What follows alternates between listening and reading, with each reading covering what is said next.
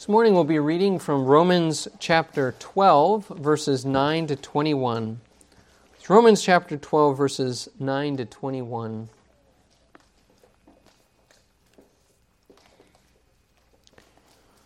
Paul writes to the Romans, "Let love be genuine. Abhor what is evil, hold fast to what is good.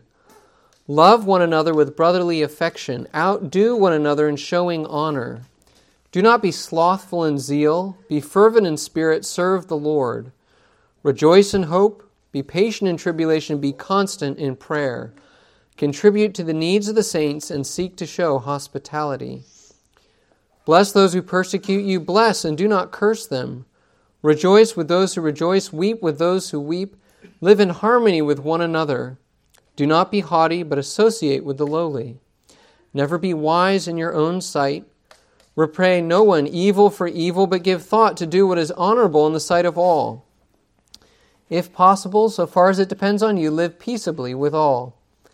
Beloved, never avenge yourselves, but leave it to the wrath of God, for it is written, 'Vengeance is mine, I will repay,' says the Lord. To the contrary, if your enemy is hungry, feed him. If he is thirsty, give him something to drink, for by so doing you will heap burning coals on his head. Do not be overcome by evil, but overcome evil with good." Amen. Let's pray as we prepare to hear from God. Lord, we've actually just sung a prayer to you that we would see more about Jesus. And we pray that that would be true, that we would see Jesus Christ in this passage from Colossians, that we would see clearly who he is, what he's like, and Lord, that you would make us like Jesus Christ. You promised that that is actually your plan for us, and we pray for this passage that you would do that right now. We pray this in Jesus' name. Amen. This morning our sermon is coming from Colossians 3, verses 12 to 17. It's Colossians chapter 3, verses 12 to 17.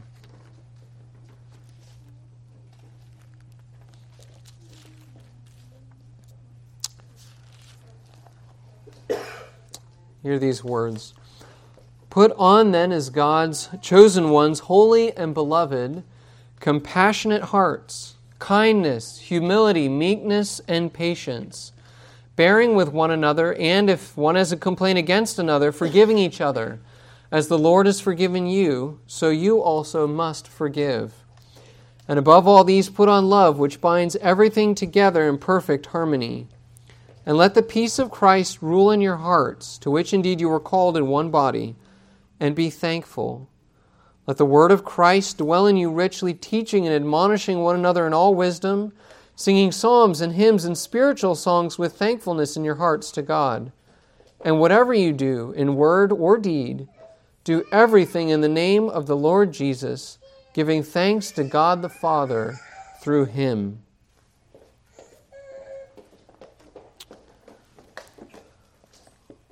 I went to see the doctor recently, just for a general checkup, and during that visit, what I noticed is that the doctor was very good at giving me lots of advice, lots of good things about how to be healthy. Avoid sugar. That was one of his big things. Avoid sugar and make sure you're getting more exercise. You get the idea. He went on for a long time.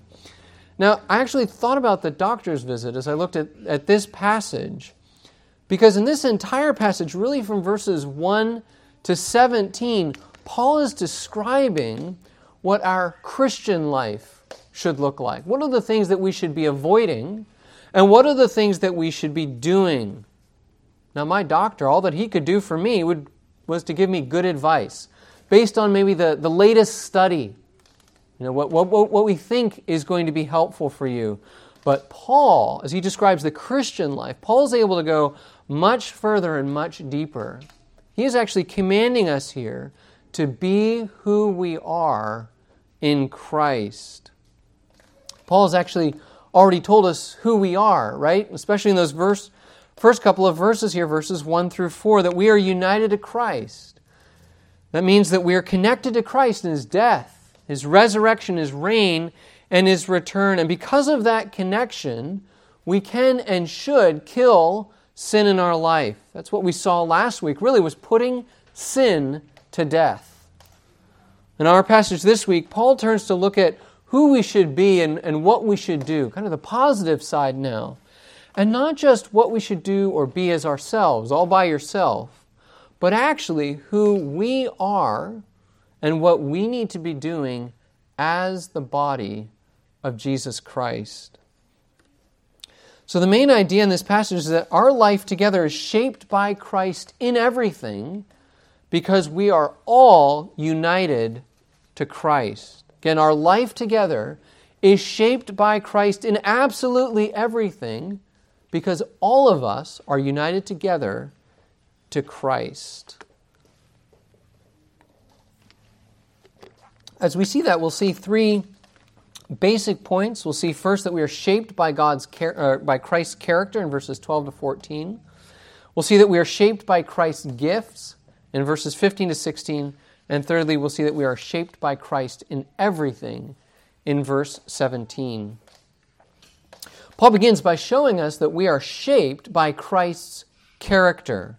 Okay, that's in verses 12 to 14.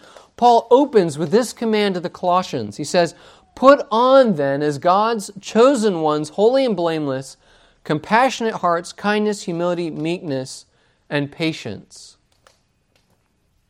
Now notice that before Paul says what we need to put on, what the Colossians and us need to put on, before what, he actually reminds them of who they are. Paul's point here is that who we are makes what we need to do possible. Right? Who we are makes what we need to do possible. So, who are we? What does Paul say here? Well, in the previous passage, Paul talked about us all as the new man. Right? We have put on that new man where Christ is all and in all. In verse 12 here, Paul is looking at our identity maybe from a different angle. He says, we are God's chosen ones. He says, we are God's chosen people. Now, when God chooses us, when He has chosen us to be His people, He has a purpose in mind. And that's part of what Paul is getting at here. Paul explains God's purpose this way in Romans 8. He says, "For those whom God foreknew, He also predestined to be conformed to the image of His Son, in order that He might be the firstborn among many brothers." So God chose us. He made us His people to make us like Christ. That's the goal for what God has done. And now that God has both chosen us and He's actually stepped in to save us, we are now holy and beloved. Our status has changed. In Christ we are holy. We've gone from sinners to saints. We are the holy ones. And also, we have that unchangeable love of God our Father in Jesus Christ, God's beloved Son. Paul is saying that who you are as God's chosen people, holy and beloved, that matters. All of these next commands that he's about to give are possible because God has chosen you and I to be like Christ, and He's actually already begun that work. But there's more to be done. There's a whole lot more to be done. And that's why Paul actually gives these commands here.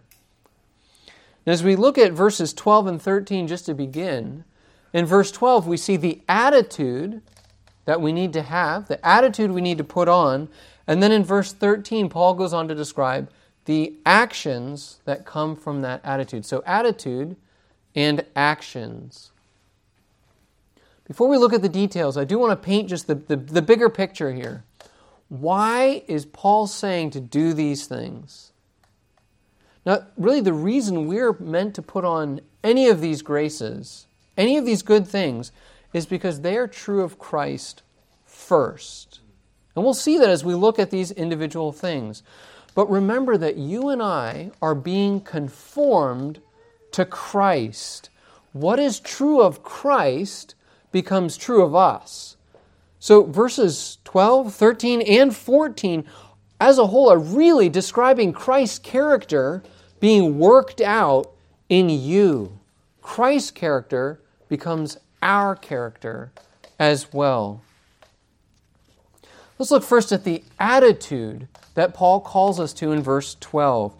So we look at the attitude, we see that Paul highlights 5 particular graces here. It says compassionate hearts, kindness, humility, meekness, and patience. Think about compassionate hearts. What is Paul describing there? Well, think about what compassion is. He's talking about mercy.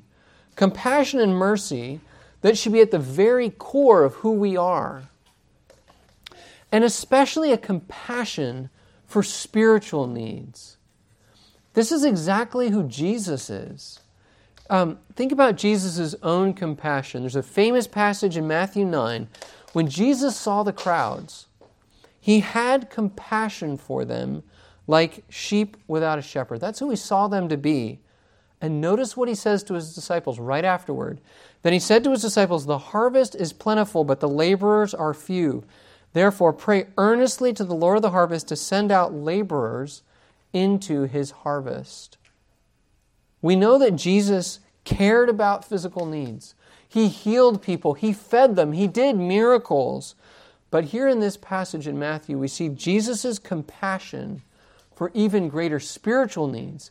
And he calls his disciples to have that same compassion and that same prayer and that same action. So first, compassionate hearts like Jesus. But also, we need to have the kindness that Jesus shows to us as well. All the way through Scripture, you can see the kindness of God to us in Jesus Christ. Think about what Paul says in Romans 11 or elsewhere, that God is actually showing kindness to us in saving us. Paul also says that we need to have humility and meekness. Another way to translate meekness may be gentleness. That might be something we think about more in our context. These are true of Jesus as well. Jesus describes himself this way. These are the 2 words that he chooses, that he is gentle and humble. He says, "I am gentle and lowly in heart." And that is why he calls people to come to him, because of who he is. You can also look at Christ's humility in his entire work for us, right? Think about Philippians 2, that Christ humbled himself, coming from heaven all the way to death for you and I. That is the humility that we need to be putting on as well. Finally, we see patience. That is another character quality of God. This is who God is. And we see it in Jesus Christ, that we have a patient, long-suffering Lord. Patient with sinners to bring them to repentance, and patient with us as his people when so often we still keep going our own way.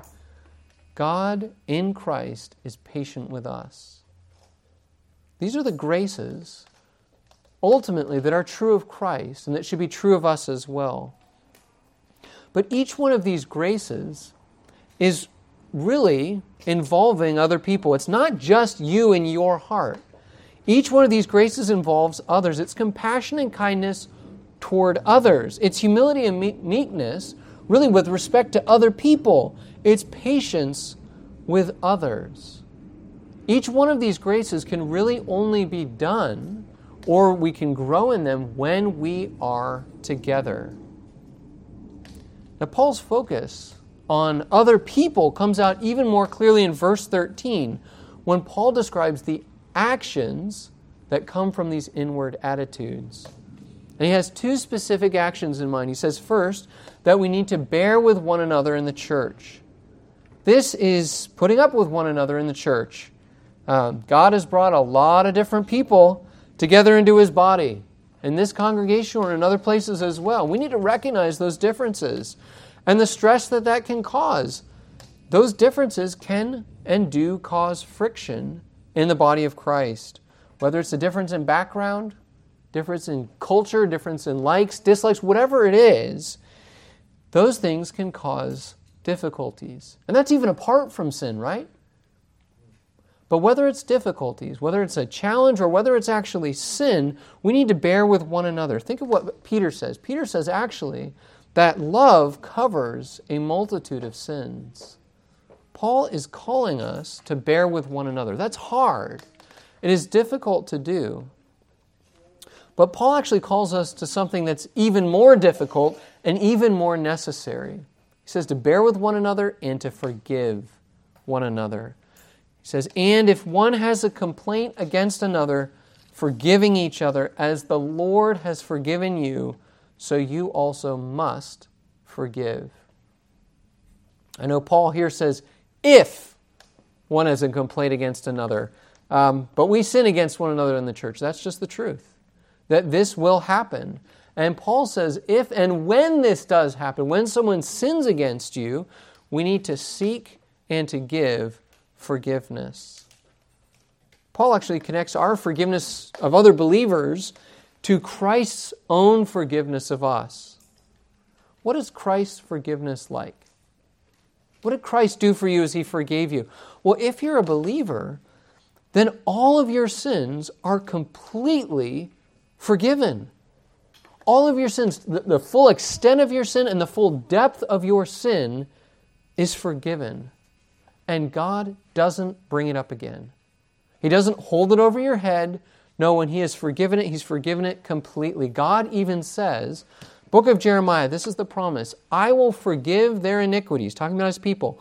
I will forgive their iniquity, and I will remember their sin no more. But what's even more amazing about Christ's forgiveness of you is that every one of our sins is personal. Every one of our sins is an attack on God. It's really actually slapping our Savior in His face every time we sin against Him. That's what's happening. And yet, even though every one of our sins is a personal attack on a holy God, He forgives us completely. This is what our forgiveness should look like as well. Complete forgiveness. Not, forgetting about the problem or saying, oh, it's all right, it doesn't matter. Oh, yes, it does matter. No, we need to give complete and full forgiveness to others. And it also has to be personal. Even the most personal attack against you from your brother and sister in the church can and should be forgiven. I know that's hard. I know from personal experience that's hard, and I bet you know that too. Paul knows that's hard too. And Paul points us to Christ and His forgiveness for us, not just to give us a pattern that we just need to try harder and imitate Christ better to forgive one another, but to encourage us. Because Christ has forgiven us, He's given us the power to forgive others. And as Paul moves on, as he's thinking about what should be true of us, he says there's one more grace, one more thing you have to put on. And this in some ways is the most important. He says, put on love. Put on love. Above all these, in addition to all these, put on love, which binds everything together in perfect harmony. Love is important because it has that unique role that Paul describes here. It binds everything together in perfect harmony. It certainly binds us together as people in the church, as brothers and sisters. But I think Paul more specifically has in mind the graces that he's just described. All of those things he's just described. Love really is the foundation for all those other Christian graces. Paul says in Romans 13 that love fulfills the law. And how does it do that? Well, think about what the great commandment of the law is: to love God completely and to love your neighbor as yourself. If you don't have love, all of these other graces that Paul has just described, they're impossible. You will not be able to do them. You cannot have true compassion, true kindness, humility, meekness, and patience unless you truly love God and you love each other. That's what Paul is calling us to, a deep love for God and for one another. That's what it looks like actually to be conformed to Christ. That love is what characterizes Christ before it will ever be in our lives as well. Now, as we think about what Paul is saying here, really about being conformed to Christ, to be conformed to Christ's character, we have to see the work of the Spirit.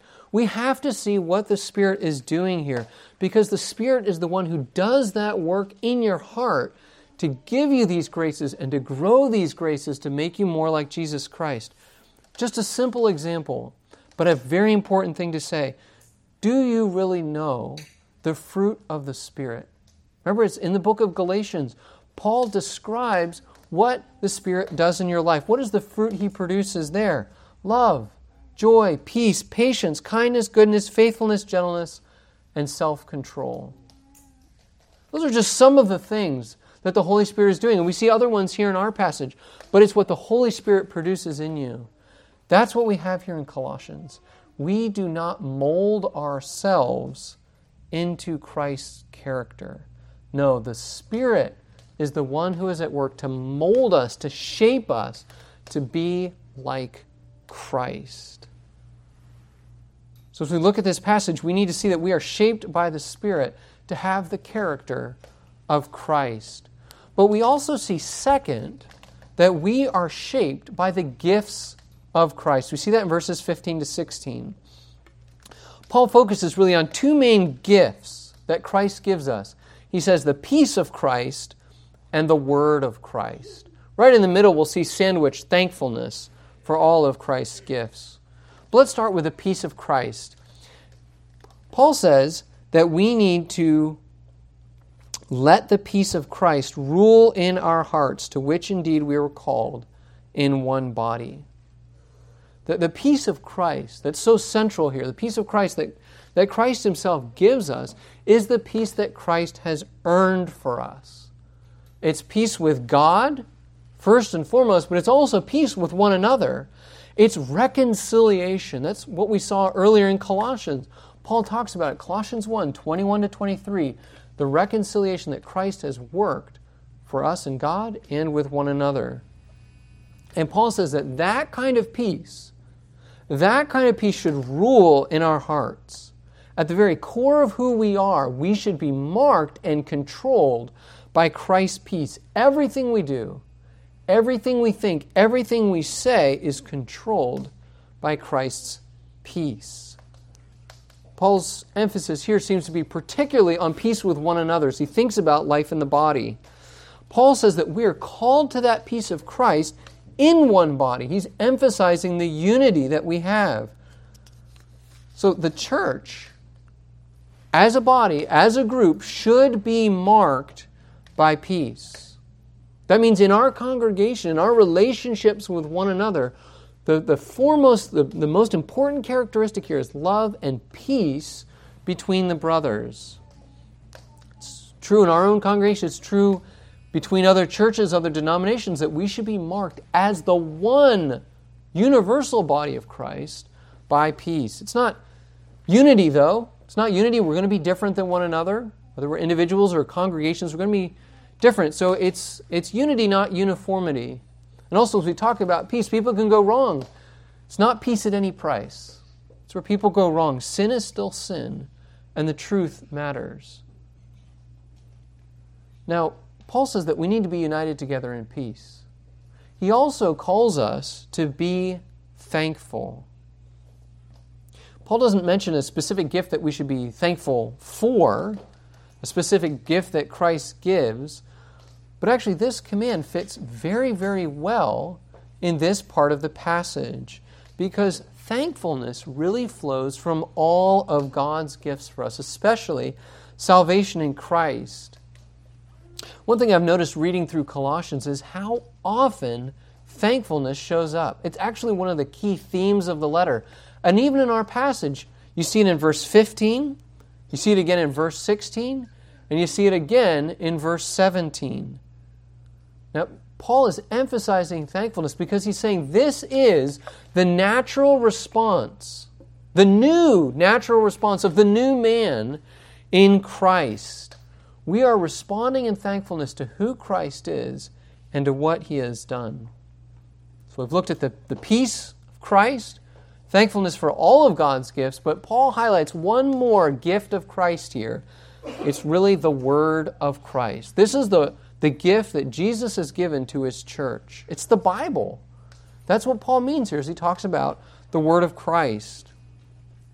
And Paul says we need to take that gift that Jesus has given us, and we need to let that word dwell richly in our hearts. Saying the Bible should have a central place in your own personal life, in the life of your family, and especially in the life of the church together. when the word of Christ is dwelling richly in our hearts, that means we are not just going through the motions of religion. No, Paul here is describing word-centered, word-transformed lives. And again, like earlier in this passage, with the character of Christ and the peace of Christ, Paul's focus is actually on the church of Christ together. How does the word of Christ dwell richly in us as a body? That's where Paul is going to be pointing us to. Paul actually highlights two ways that this will happen. He says that we're going to let that word dwell richly, teaching and admonishing one another in all wisdom. We're supposed to be teaching the truth and admonishing or warning one another from sin. It's striking that Paul describes his own ministry using these exact same words. Actually, earlier in Colossians 1:28, he says that's what he's doing as an apostle, teaching and admonishing. But here, Paul seems to be describing the activity of the entire church. Not just let me, the apostle, teach and admonish, not just let your pastor teach and admonish, but all members of the church are supposed to be doing this. In other places, Paul shows the importance of pastors and elders, right? Those who Christ has given to his church to do these things in a special way. Look at Ephesians 4, the entire book of 1 Timothy, really. That pastors and elders are called to preach and teach and to exercise church discipline.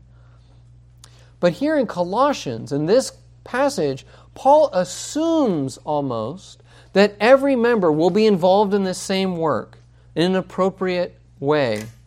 Similar to what we've seen before in Ephesians 4, every member ministry. Every member has a role in teaching and admonishing one another. So we think about what that might look like. We can think of maybe a one-on-one discipleship or participating in a Bible study. But Paul has in mind something else, something I found actually pretty unexpected, and a way that involves all of us at the same time, a way that we're all involved in teaching and admonishing one another, and it's singing. It's singing to one another. He says we're supposed to be teaching and admonishing one another in all wisdom, singing psalms and hymns and spiritual songs with thankfulness in your hearts to God. Translations of this verse can be a little bit different. Maybe you heard something a little bit different from what I just said. But what I want to show you what I think Paul's main idea, or core idea here is. We teach and admonish one another through singing together in worship. That seems to be what Paul is emphasizing here. Maybe I can say it another way. The truth of God's word is proclaimed and applied in our songs. That's what's actually happening here. The truth of God's word is proclaimed and applied in our songs. And because that's true, there are two particularly important points to notice. The first is simply that what we sing matters. If this is what we're supposed to be doing, then what we sing matters. We need biblical preaching. We all recognize that. But we also need biblical songs. See, what Paul says here, he calls them psalms and hymns and spiritual songs. Those include actual psalms from the Bible, actual pieces of Scripture, but also hymns and spiritual songs, other songs that are written by people, but that are based on the truth of the Bible, that are proclaiming and applying the Word. You know, here at PRPC, that's why we sing at least one psalm every worship service. Why? Because it's right here in the text that that's what we need to be doing. We need to be singing Scripture. But we also sing other good biblical hymns. And the reason we do this is because we take what we sing very seriously because of what it's actually doing in our hearts. But the second important point from what Paul's words here, that we can get from Paul's words here, is that your singing matters for everyone else in this congregation. Every member here, from the smallest child, I want to especially emphasize that, from the children even, to the oldest person, from the newest Christian to the most mature, everyone is able to do this work and is called to do this work together. you are helping your brothers and sisters to be more like Christ as we sing together in worship. That's an amazing privilege that we have, that as we sing together, we are singing to God. That's true, but we are also singing to one another. So sing, knowing what you're doing and knowing that you are singing to benefit others, and sing with a heart that loves God and loves the person standing next to you. You know, Paul brings up this point again. This is not the only time it shows up. Actually, in Ephesians 5, he makes a very similar point to what he says here. He says, be filled with the Spirit, addressing one another in psalms and hymns and spiritual songs, singing and making melody to the Lord with your heart. Worship is one of the primary ways that God is making us more like Christ. And one of the ways He's chosen to do that is to use you and I as we worship together in singing. You know, in that passage I just read from Ephesians, and also this passage in Colossians, Paul emphasizes not just the effect that you're having on other people, but actually the importance of what's happening in your own heart as we sing. Notice what he says here in Colossians. Paul writes that we sing with thankfulness in our own hearts to God. He's bringing up that theme of thankfulness again, and it makes sense because if we're singing biblical truth, if we are singing about the character of God and the great acts of God, thankfulness should be our response to who He is and what He has done. Thankfulness in our own hearts will also then affect others as we sing. So we are shaped by Christ's character and Christ's gifts. And in verse 17, we see our third point, that we're actually shaped by Christ in everything. In this last verse, Paul kind of zooms out to look at how Christ shapes all of our lives. Everything in our lives is affected by Christ. Paul writes, whatever you do in word or deed. And when he says that, he really means it. Everything. Whatever you do, you need to be doing these things in the name of the Lord Jesus. Paul means that who Jesus is shapes everything that we do. He says that we do things in the name of the Lord Jesus. That's a way of describing who Jesus is. Jesus is our Savior and our Lord. So we live our lives under the lordship of Christ, and loving Jesus means obeying Him as our Lord in all things. But do you remember also what Paul has taught us in Colossians about who Jesus is? Think about all the other things, that He is the Creator, that He is the reconciler, that He is the goal of all of creation. Those things too, who the Lord Jesus is, in His fullness and all of those things, that also affects everything that we do. Everything in our lives should be in line with Christ. That's from the biggest decisions of our life. We need to make those in light of who we are in Christ, what He's done. So we need to be thinking about how can we honor Him in making this decision, this major thing in our life. But this is almost even more important. It's just the daily faithfulness. If we're actually doing everything in word and deed, that means everything all the time. That means brushing your teeth. It means reading your emails, watching TV, checking your phone. Things we probably don't think about. How can I actually be doing these things in the name of the Lord Jesus? And yet, that's what Paul is calling us to. Faithfulness, Christ-shaped life in everything that we do. Remember that we are actually being conformed to Christ, not just in our character, not just in our relationships, not just in our worship, but actually in everything about who we are and what we do. Any less than that, anything less than that doesn't fit God's plan of salvation, because Jesus died to save and sanctify every single part of us. It's striking that as Paul presents this view of an entire Christ-shaped life, he ends with thanksgiving. And notice, thanksgiving that's actually shaped by Christ. He can't get away from this. He says we do everything in the name of Jesus, giving thanks to God the Father through Jesus. Even this constant thanksgiving is only possible through Jesus as our mediator. Paul brings up the same point in Romans 1. Romans 7, he is giving thanks to God the Father through Jesus Christ. I can't emphasize this enough, there is really no part of our lives as individuals or our life as the church that is not shaped by Christ.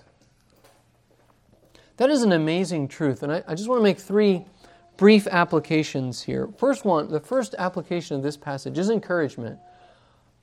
I am encouraged as I have gotten to know you as a congregation more, because I see much of what Paul says here lived out in our church. I see humility, love, a peaceful unity, the word of Christ at work, and thankfulness. Those are marks of this congregation. And I want you to know that I'm encouraged by you, and I hope that you're encouraged as well. So encouragement, but also an encouragement to grow together, to continue to grow together, because Paul's commands here are for you in the body. You are not going to be able to grow to be more like Christ if you are not together with the body. It's not going to work. We need deeper relationships with one another to grow in Christ's character.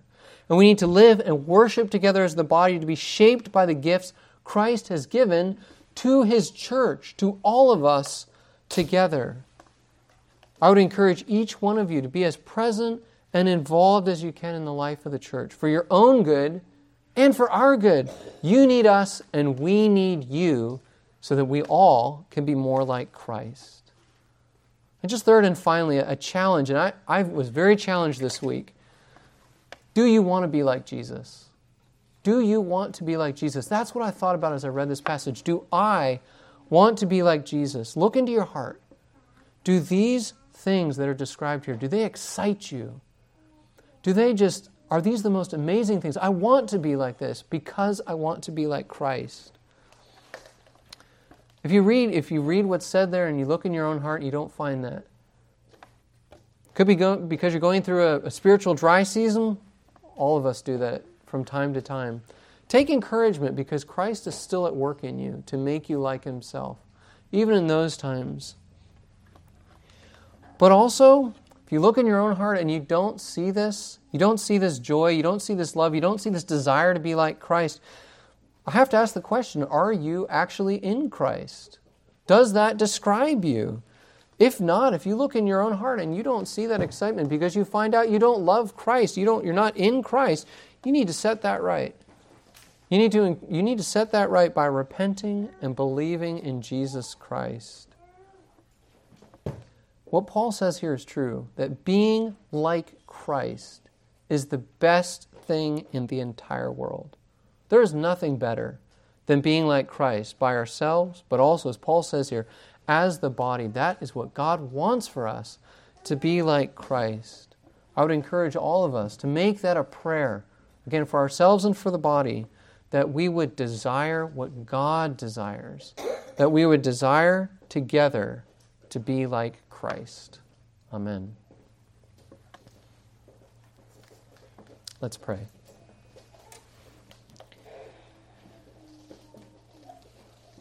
Lord, we are thankful that we can be like Christ. Lord, there's nobody else that we would want to be like. There are many things we see in the world around us, things we see in our own hearts that are false alternatives, things that look nice, but they really aren't because they're still sin. And yet, as we look at Christ, we see God. And Lord, we pray that you would increase our desire as a congregation to be like Jesus Christ, that what is true of Christ, that you would make it true of us.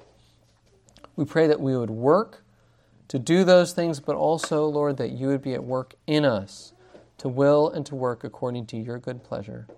We pray this all in Jesus' name. Amen.